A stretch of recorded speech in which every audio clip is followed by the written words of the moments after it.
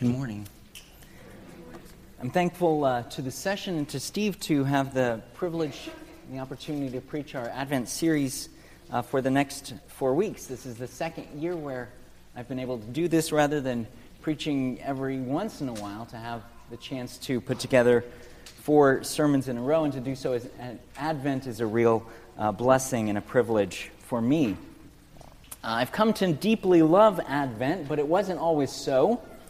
I didn't grow up in churches that really talked about Advent and that celebrated it. Some of us perhaps find it to be a little foreign to our ears, to sound a little high church or something.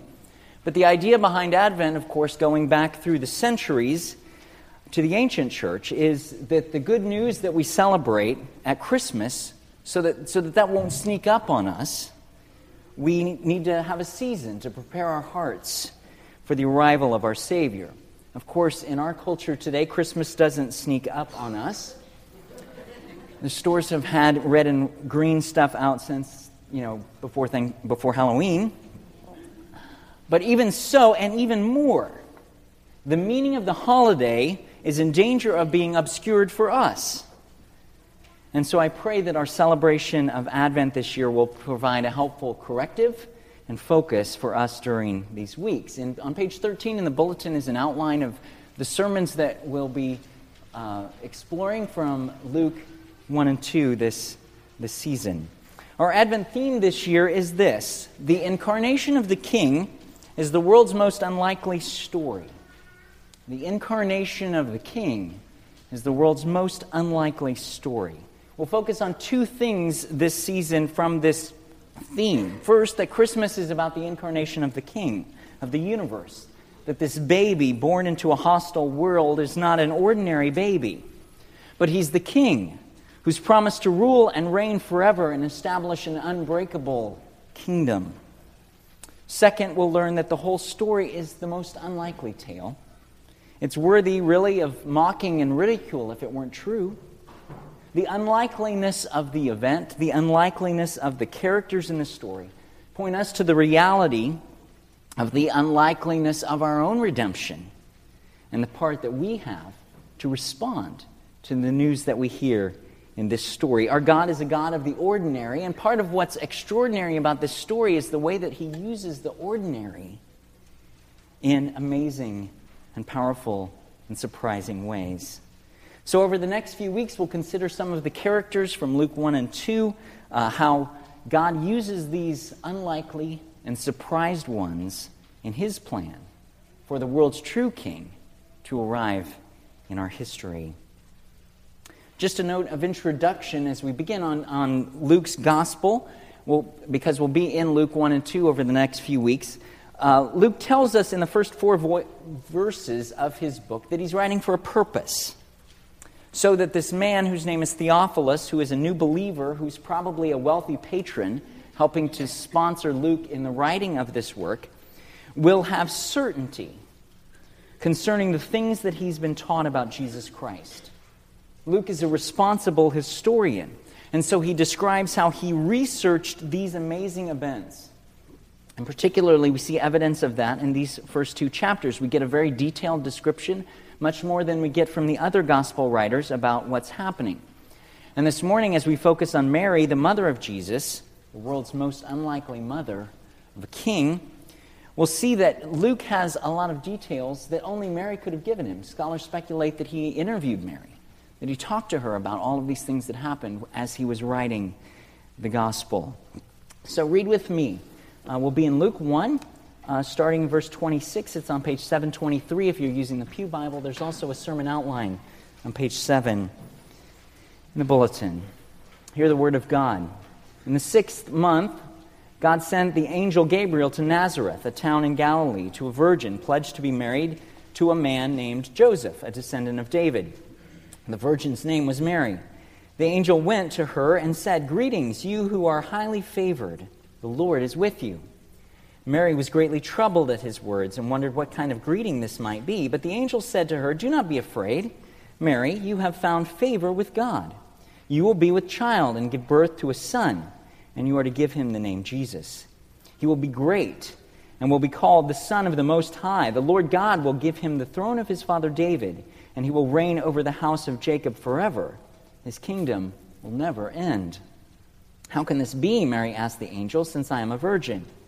The angel answered, "The Holy Spirit will come upon you, and the power of the Most High will overshadow you. So the Holy One to be born will be called the Son of God. Even Elizabeth, your relative, is going to have a child in her old age, and she who is said to be barren is in her 6th month, for nothing is impossible with God." "I am the Lord's servant," Mary answered. "May it be to me as you have said." And then the angel left her. Please pray with me. Father, now as we come to your word, we ask that you would teach us all from it, that we would see what we can learn here in this passage about who you are, about who this baby is that you have sent, and about this woman that you used for your purposes in bringing him into the world. We thank you that we can study, that we can learn together, that we can be encouraged by your words. We need your help to understand. We need your help to apply it to our lives, and so we ask you would meet with us this day, during this time, and we pray it in Jesus' name. Amen. Turning today to the subject of Mary, Jesus' mother, we come to a good bit of preconceived ideas, perhaps, about her and her place in church history. Few things divide Catholics and Protestants so strongly than our different convictions about Mary. As I was working on this sermon, as we were driving back, we visited my family and Aaron's family in the Midwest over Thanksgiving. We were driving back. And I was thinking about the sermon, and I was asking Erin, my wife, about her experience with Mary. She grew up in a home where her dad is from a large traditionally Catholic family. When Doran was born with his bright red hair, we were thinking of relatives on both sides of the family who had red hair, and Erin remembered that her grandmother's aunt, Sister Mary Valeria, who was a nun, was red-haired, and everyone kind of forgot that because she was always wearing her habit, but she was red-haired. So on Aaron's dad's side, you have his great aunt was a nun. A number of Aaron's cousins spent some time studying for the priesthood. And on her mother's side, her mother had converted to Catholicism to marry her dad, and then when Aaron was young, became a believer through a friend, and began to worship at the Methodist Church. So she really has in her family both sides of the spectrum represented. So I was asking her what happened about Mary in your family, and the answer was nothing. The family's response was, "We don't talk about Mary." Those conversations don't go well. A few years ago, Christianity Today had a cover story on the evangelical response to Mary, suggesting that while Catholics had perhaps overemphasized Mary, certainly Protestants by and large had ignored her and undervalued her role in the drama of God's redemptive history. She stands in a unique place as yet a completely unlikely one through which God would use to be involved in this story. Her text, of course, is the famous Annunciation, the great announcement from God via his angel Gabriel to Mary. As we've read it, let's look again at the first verses. In the 6th month, God sent the angel Gabriel to Nazareth, a town in Galilee, to a virgin pledged to be married to a man named Joseph, a descendant of David. The virgin's name was Mary. The angel went to her and said, "Greetings, you who are highly favored, the Lord is with you." Mary was greatly troubled at his words and wondered what kind of greeting this might be. But the angel said to her, "Do not be afraid, Mary. You have found favor with God." The reader has previously met Gabriel. He appeared to Zechariah, the father of John the Baptist, a few months earlier. If you read both of these accounts together, you'll see a lot of interesting parallel ideas. Gabriel comes to a human, assures them of God's blessing, promises them the birth of a miraculous child. We know nothing about Mary before this event. Here we find that she is a young woman. She's specifically described as a virgin. She's engaged or betrothed or pledged to be married to Joseph, but not yet officially married. In the culture of that day, this kind of engagement or betrothal could last even up to a year. Woman could become betrothed as about 14 years old or so. But betrothal, of course, was much more than what we think of when we think of engagement. It required a divorce to break this kind of betrothal. It was probably something of an arranged marriage, which the fathers would likely have been involved in some kind of negotiation of a bride price and all of that. And since the fathers and the families would have been involved with this was something that was binding, this kind of engagement or betrothal. We don't really know how much Mary and Joseph would have known each other. Nazareth was a small town, so it seems like they might have been acquainted. We don't really know in the culture of that day how much time together betrothed couples spent. But, it probably was more of an arranged marriage than kind of a love match or one where they picked one another. Specifically in these verses, Mary is described as a virgin. The doctrine of the virgin birth, of course, has been attacked for centuries by unbelievers, and even by those who would call themselves followers of Christ have downplayed this miracle in an attempt to make the Christian faith more sort of believable to those on the outside. But the witness of Scripture here and elsewhere is really impossible for us to get around. This is a pillar of the church's belief and teaching. The accounts of Luke and Matthew are clear. There's no ambiguity in the language on this particular subject. In the early 20th century, the virgin birth was considered one of the 5 sort of fundamental beliefs that became something of a test for orthodoxy, dividing churches and denominations based upon the acceptance or rejection of this miracle, as well as the inerrancy of Scripture, the deity of Christ, and the bodily resurrection, and those other sorts of fundamental beliefs. It's something that now we accept by faith, certain that God is powerful enough to do this miracle. We should notice, too, as we see the parallel accounts, that this miracle is greater than the miracle of the birth of John the Baptist, even as this child is greater than John. The angel's greeting itself is perplexing to Mary. Verse 29, Gabriel calls her one who is highly favored. In verse 28, and again in verse 30, the angel says that Mary has found favor with God. It's an interesting idea, and we might ask, why? Why did this young woman find favor with God? Why is she favored by Him more than others? Is she the godliest woman who's ever lived? Are the Catholics onto something about her exalted status among all women ever? Well, certainly Mary has a unique position in God's redemptive plan. The text doesn't really tell us why God chose her. The word that's translated as favor in this context is the ordinary New Testament word for grace. Mary has found grace. God has graced her with this visit from the angel. What's the nature of God's grace?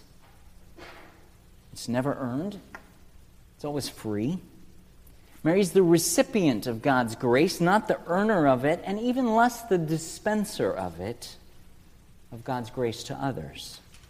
The focus is not on the character of Mary and her righteousness, but the focus really here is on the sovereign work of God, who has chosen her to be gracious to her, to bless her.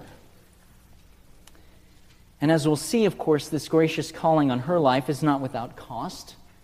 God's grace is free, and she is tremendously blessed. She recognizes this in the poem that she'll say to Elizabeth in a few verses. But this visit will change everything about Mary's life. And this calling that God places upon her will involve suffering and hardship. The angel also emphasizes that God is with her in verse 28.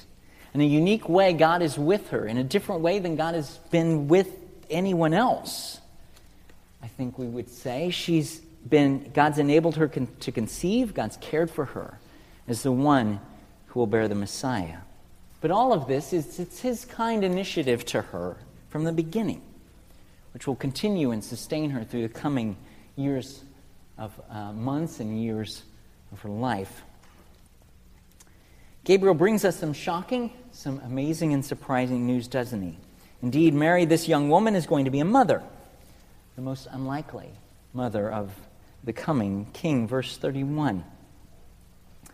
This is Gabriel speaking. You will be with child and give birth to a son, and you are to give him the name Jesus. He will be great and will be called the Son of the Most High. The Lord God will give him the throne of his father David, and he will reign over the house of Jacob forever. His kingdom will never end." Imagine this. It's big enough news that she's having a baby, but Gabriel gives her 3 different truths about this baby boy. Mary is instructed to name the baby Jesus, which is equivalent of the Hebrew Joshua, which means that God saves or God is salvation. The baby will be the fulfillment of the promise of God to save, to rescue his people. Second, Gabriel says that this baby will be great. It will be called the Son of the Most High. Well, John the Baptist, in verse 15 of chapter 1, is called great before the Lord. This child will be great with no qualifiers. And when this idea of great is used by itself to describe someone in the Old Testament, it overwhelmingly most often refers to God. God is great. Period. Others may be great of some measure, but God alone is this kind of great. This will be a uniquely great child, one without parallel. The Son of the Most High. Referring, of course, Most High, referring to Yahweh, the God who has revealed himself to his people in the Old Testament, the God who dwells in unapproachable light, the Most High, is sending his Son to the earth. The third thing, third truth here, this baby is a king. He's great, David's greater son. He'll sit on David's throne. He'll reign over the house of Jacob, God's people. But unlike Jacob and David and Solomon and any of the other human patriarchs and kings, this baby will establish an unending kingdom, a forever kingdom, different from any other kingdom that has ever been or ever will be. The Old Testament kingdom of Israel was pointing forward to this kind of true kingdom that has begun and that will one day be completed. Every knee will bow to this king, to this baby, who will rule forever. Put together, these 3 truths lay the groundwork for all that the church believes about this child. He's the Savior. He's the Son of God. He's the King of Kings who rules over a forever kingdom. In seed form here at the very beginning of the gospel, before he's even born, the angel is telling us who this child really is, preparing us for a high Christology, preparing us to see with real eyes who he is.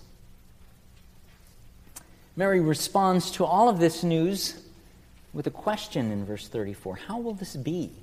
Mary asked the angel, "since I am a virgin." I don't think this is a question coming from doubt, but it's a very practical one. Mary is asking here, I need a bit more information. How can this be? Zechariah asked a similar kind of question in verse 18. According to the angel, though, he asked from a place of unbelief. He received this sort of judgment that he couldn't speak until John was born because he was doubting. He, who was a priest, as he was in the temple, met an angel, promising a child to him and his wife in his old age. Mary, not a priest, just a young woman, not in the temple worshiping, minding her own business, we don't know doing what, is promised a greater miracle as an angel just shows up. And as we would think about those 2 accounts together, I think we would see that Mary has a greater kind of faith than Zechariah does. And Mary's question is coming from a place of belief, and yet an honest question, one that needs a little bit more information. And the angel seems happy to give this kind of assurance and additional information that Mary wants. Verse 35. The angel answered, "The Holy Spirit will come upon you, and the power of the Most High will overshadow you. So the Holy One to be born will be called the Son of God. Even Elizabeth, your relative, is going to have a child in her old age, and she, who was said to be barren, is in her 6th month, for nothing is impossible with God." There's an expression of the Trinity at work here in verse 35. The Holy Spirit is involved with the power of the Most High, God the Father, to make all of this happen, that the Son would be incarnated as a human, according to the angel's promise. God is the one who is making all of this happen according to his infinite power. He's the only one who can do this kind of creative miracle. And the miracle really isn't the virgin birth. The miracle is the virgin conception. The God who created everything from nothing, the God who created Adam from the dust, is the one who can create life in the womb, quite apart from ordinary means. This is the definition, really, of a true biblical miracle. As an additional proof and assurance, a sign graciously given, Gabriel mentions a similar miracle in the life of Mary's relative Elizabeth, who's well along in her pregnancy, even in her old age. Perhaps Mary knew this news already, but now she's given the whole story, right? That it wasn't just some kind of random event that allowed Elizabeth to conceive in her old age, but that God is the one directly behind it for his purpose. And he can do exactly what he pleases. Nothing is impossible for God. There's a great theological truth here in the angel's lips, right? God does what he wants. He establishes the laws of nature. He upholds all things. He supersedes the ordinary, his normal ordering of things at times, according to his own will and his power, for his own purposes. He's the only one who can do that. And nothing is too difficult for him. This word here from the angel, I think, prepares Mary to go and visit Elizabeth, provided encouragement and strength to both women. Both were facing strange questions, of course, from their community, would have likely felt scared and alone. Mary is facing this pregnancy, probably for some of this time, without Joseph knowing or without Joseph believing in her version of events. We can only imagine how those in her family or town might have reacted to this news once they become aware of it, or how much it spreads through the community. It's kind of hard for us to know. Seems like perhaps part of the reason why she left for these 3 months to spend the time with Elizabeth was to have a chance to process the news, to share it with someone who understood what she was going through, who was going through something very similar, something unlikely, something amazing, something extraordinary of God's work in their lives. The story here concludes with Mary's response to all of this news in verse 38. "I'm the Lord's servant," Mary answered. "May it be to me as you have said." And then the angel left her. Her response is really commendable and amazing in its own right, isn't it? The last thing Mary would ever have expected in her whole life has just happened to her. She's going to be the mother of a king, the promised Messiah king. Yet despite her confusion and the unbelievable nature of these words and all of the things that she could have been going through her mind, her response is to listen to the angel, to believe God's word, to submit herself to God's plan, and to stand ready for the things that God was bringing into her life. It's an amazing response to this news, isn't it? It's very simple. It's very humble. It's very willing.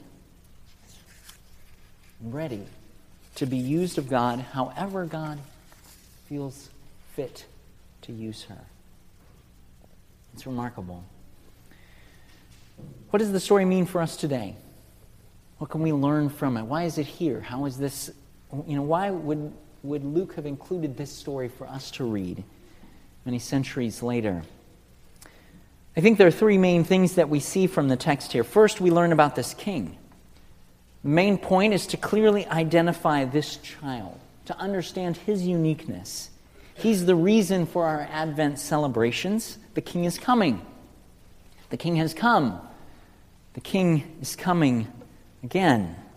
He's the Son of God who will save his people from their sins.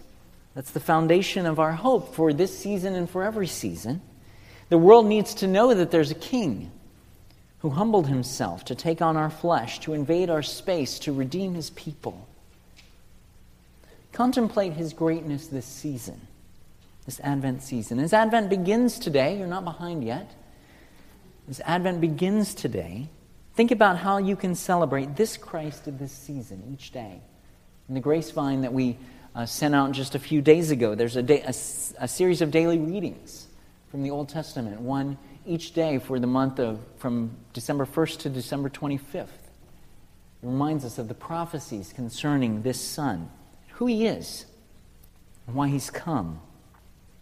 That's the main point. We have to see here that this is about the child, first and foremost.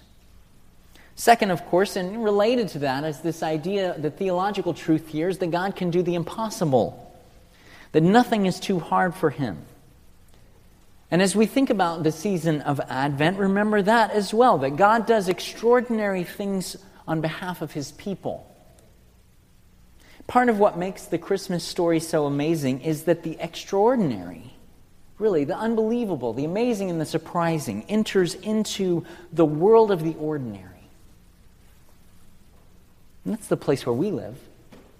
We live in sort of ordinary world, ordinary ways, ordinary lives.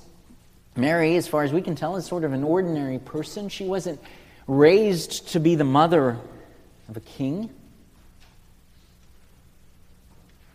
God sanctifies the ordinary for extraordinary things in his economy.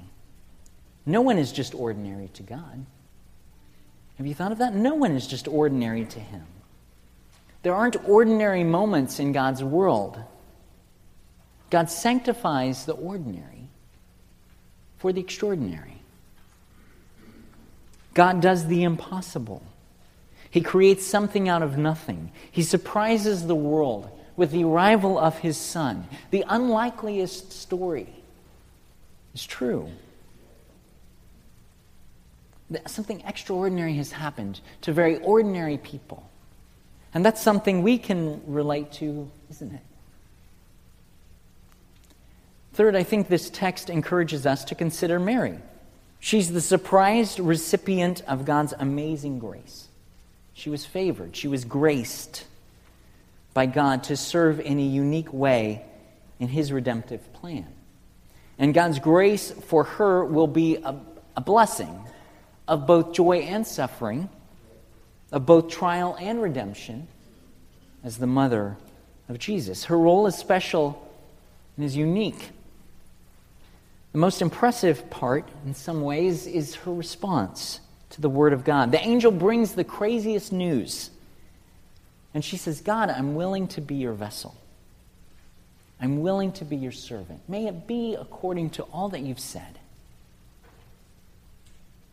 I'm the Lord's servant. I am the Lord's servant. She says that with a kind of certainty that is remarkable and amazing, isn't it? What do we share with her?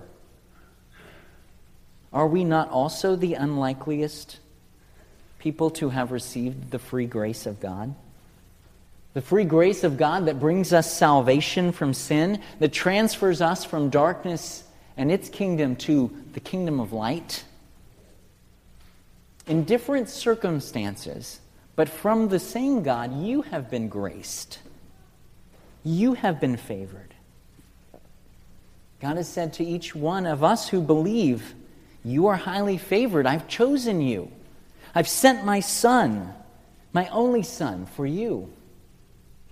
And all who have received the amazing news of this King and who have believed it and have responded in faith are graced. We are the recipients of grace, like Mary, by the same God who is kind to all he has made, for no good reason of our own, for his own purposes, out of his sheer goodness, out of his sheer love, because he wanted to. And like her, we also face the choice of how to respond to God's word, even when it's not so unbelievable. I mean, even when it doesn't come to us from an angel. God shows us the miraculous. in the world He's made. God shows us the miraculous in His Word that He's given us. And He calls us to respond in faith and trust with the impossible in our lives and also with the ordinary. And so as we think about this Advent season, where might God be calling you to trust Him more? Think about where God might be calling you to say, "Your will, not my will. I'm the Lord's servant. I'll do what you say. I'll do what you ask. I'll submit to your word."